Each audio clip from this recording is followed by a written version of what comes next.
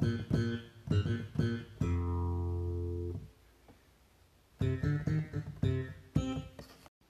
guys, welcome to Math Catholic, the podcast in which I, a Catholic, use mathematics and more to describe his view of the world. Today we will be detouring into the book of Exodus, more specifically Moses, more specifically the burning bush. The next two episodes will also be concerned about Moses.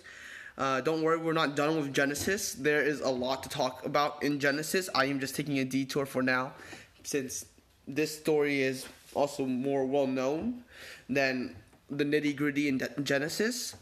So let's take a detour there. Also, if you haven't noticed, my piano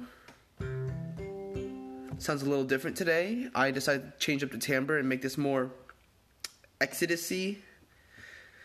That's a new word now, coined by me, Exodus-y. Whenever you're describing Moses and Egyptian slaves,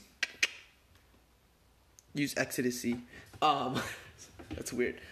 But we're going to talk about, is the burning bush possible? Can a bush be on fire and not consumed? And in Exodus chapter 3 verse 2, it is written, "The angel of the Lord appeared to him in a blazing fire from the midst of a bush. And he looked, and behold, the bush was not consumed." Yet we still call it the burning bush, okay? So, if the bush wasn't consumed, how can we say it's burning? That's kind of confusing to some, but I'm going to use this analogy compared to water. Water is like going to be the fire in this scenario. Water on paper or cardboard completely ruins it, right? The paper and cardboard absorb it, it gets weaker, and it can like rip up the paper. Water on, say, plastic, no effect, right? You can just wipe the water off. But water on cloth, like a shirt, pants, gloves, whatever, the cloth absorbs the water, so you can't just wipe off the water, and you can't just say, oh, it's not ruined by the water, right? I can still get this dry eventually and back to normal condition. So the water doesn't affect the cloth that terribly. I don't know why I'm grabbing my shirt every time I'm saying this. You guys can't see me, but every time I say cloth, I'm grabbing my shirt. Sorry. But now let's take that consideration to fire, right? What can be on fire but not consumed by the fire? And we're going back to that in a bit. But for now, let's talk about plants and fire. Can plants be on fire and not consumed by the fire? Can plants be better than fire ever? Right? Because our general understanding is that plants are burned by fire, right? Water puts out fire and plants absorb water. It's a cycle, right? It's nature's beautiful cycle. But that's not exactly how it works, right? Take this example in Pokemon. When you have plant, fire, and water, it's the same generally as well. But does that mean every fire Pokemon should be able to beat every plant Pokemon? Can every plant Pokemon beat every water Pokemon, and every water Pokemon beat every fire Pokemon? No, right? If you put a Venusaur against a Charmander, the Venusaur has much higher HP, has better experience, might have just straight up use ground moves, right? Just because the Charmander has an advantage doesn't mean it's guaranteed to win. It can win. Its fire has an advantage over Venusaur, but Venusaur is a much higher state Pokemon and much stronger. I'm still going to bet on the Charmander if that ever happens, though. No, maybe Venusaur. I don't know.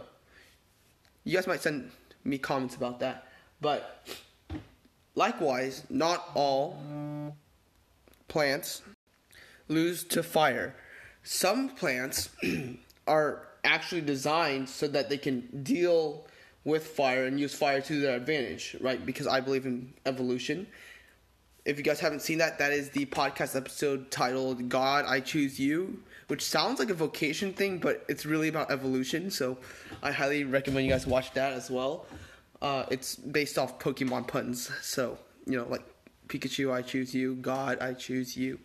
Hence the Pokemon references earlier. Sorry, but A lot of plants have used other plants' weaknesses to their advantage, such as many plants vulnerable to fire.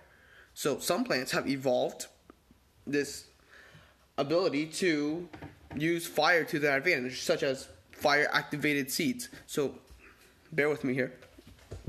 You have to use your imagination. Okay? Imagine a forest full of plants like this.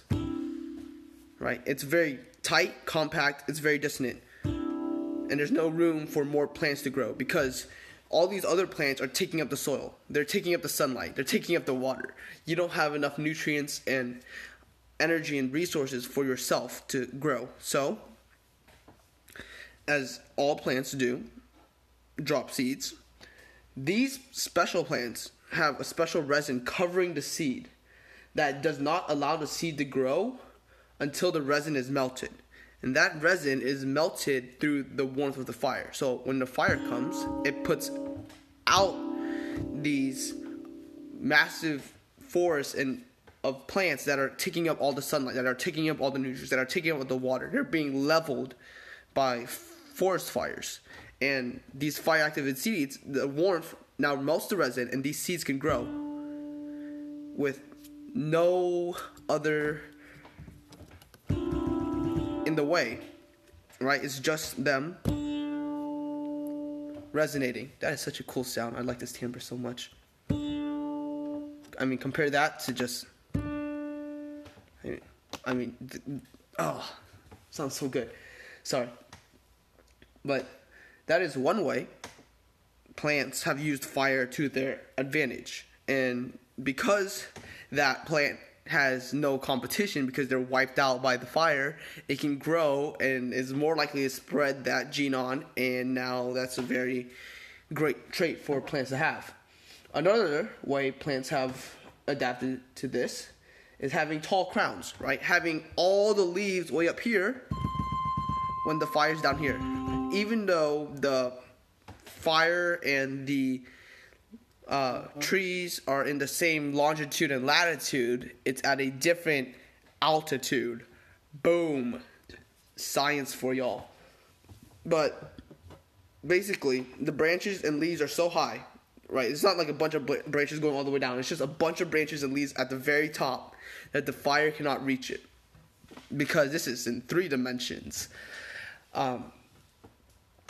And there are a bunch of other techniques that plants use to help them with fires, but none of these really seem to be what we want, right? We don't want plants that can, survive after a fire. We don't want plants that avoid a fire. We want a plant that can be on fire and burn, yet not be consumed. So there is one other technique left that is phenomenal, and it's called thermal insulation. I know, sounds fancy, or like something that you put in your walls during the winter, but this is for plants. These plants survive the wildfires because they have very thick bark or dead leaves or moist tissues on the outside that burn, that catch fire, and the insides, the vital parts of the plant are deep inside, and the fire can't reach into there. So if I were on fire, hypothetically, right, my skin would be burning, right? But since my skin's not really that thick, my insides can burn as well. So if I had a really thick skin, right, and the fire would be burning my skin, but my heart and my lungs and my stomach and everything else would be okay because it's deep within my skin and the fire can't penetrate that deep. So I will be burning alive, but I will not be overconsumed by the fire because my skin is taking the damage for me, right? And that is what we want when we're talking about being on fire and burning yet not consumed, because those plants are on fire, they're burning, their bark's on fire, right? But they're not being consumed because their vitals are so deep inside and the walls are so thick that it is not really harming them. Although, if I had thick skin that was burning, that would be harming me because I would have like first, second, maybe third degree burns. But it would not affect my internal organs. So now we know that this thing exists. It is possible to have a plant on fire, burning, and not consumed. So, burning bush, completely plausible, right? I don't know. Because now we have to talk about where it is, Egypt, and which plants have that ability, and if a plant in Egypt has that ability, is it a bush? I don't know. I haven't really gone that far to analyze all the flora in Egypt and cross-checked all of them. That's extra, but a lot of people think they have found a plant. I just looked it up. Called the Rubus sanctus, which is native to the area and would have been near Mount Sinai. So it's a potential candidate for the species the bush was, but there's no real sign of it being fire thermal insulated. So maybe that's not the plant, but maybe it is, because maybe God blessed that plant and said, bam, right? Like, you're on fire but not burning, as a way to get Moses. But another plant that is possible is the Dictamnus albus. I'm just going to call that the DA, right? The DA can actually create fire in a way. The plant has a scent that, is very alluring, so maybe that attracted Moses a little bit. I don't know. Has flammable gas, which is responsible for its pyrotechnics. The oils are flammable and combustible, so now it has this gas coming out and combustible oils. And we are in the middle of a desert, so it's kind of hot, and the skin can be irritating, so there might be scratching that might start a spark. I don't know. Propagation must be done by seed, but it takes years to mature. They don't transplant well, but it will live for many years once established. It loves the sun. Maybe that's symbolic.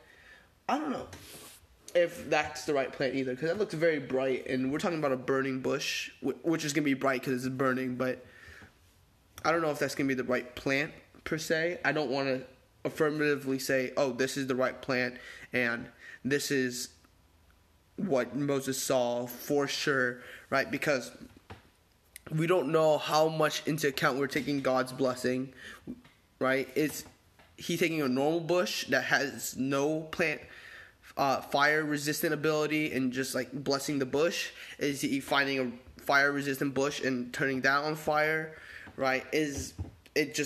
Did God just make the fire, Moses walk to this area at the same time fire was gonna come in? Like, we don't really know the extent of how God called Moses through the fire. Maybe it was already going to be on fire and God just led Moses there.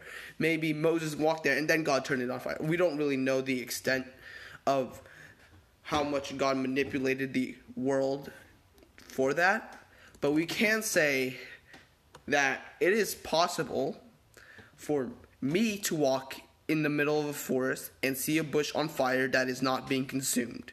So, is it really unlikely for Moses to communicate with God after noticing a burning bush that was not consumed?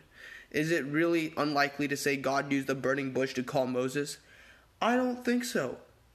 So, what is weird though is the mentioning of other gods and Egypt, and how Egyptian magicians managed to pull off their tricks if their gods don't exist, right?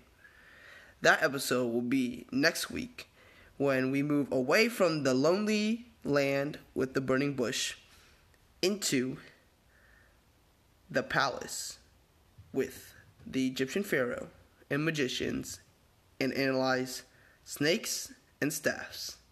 Thank you. God bless.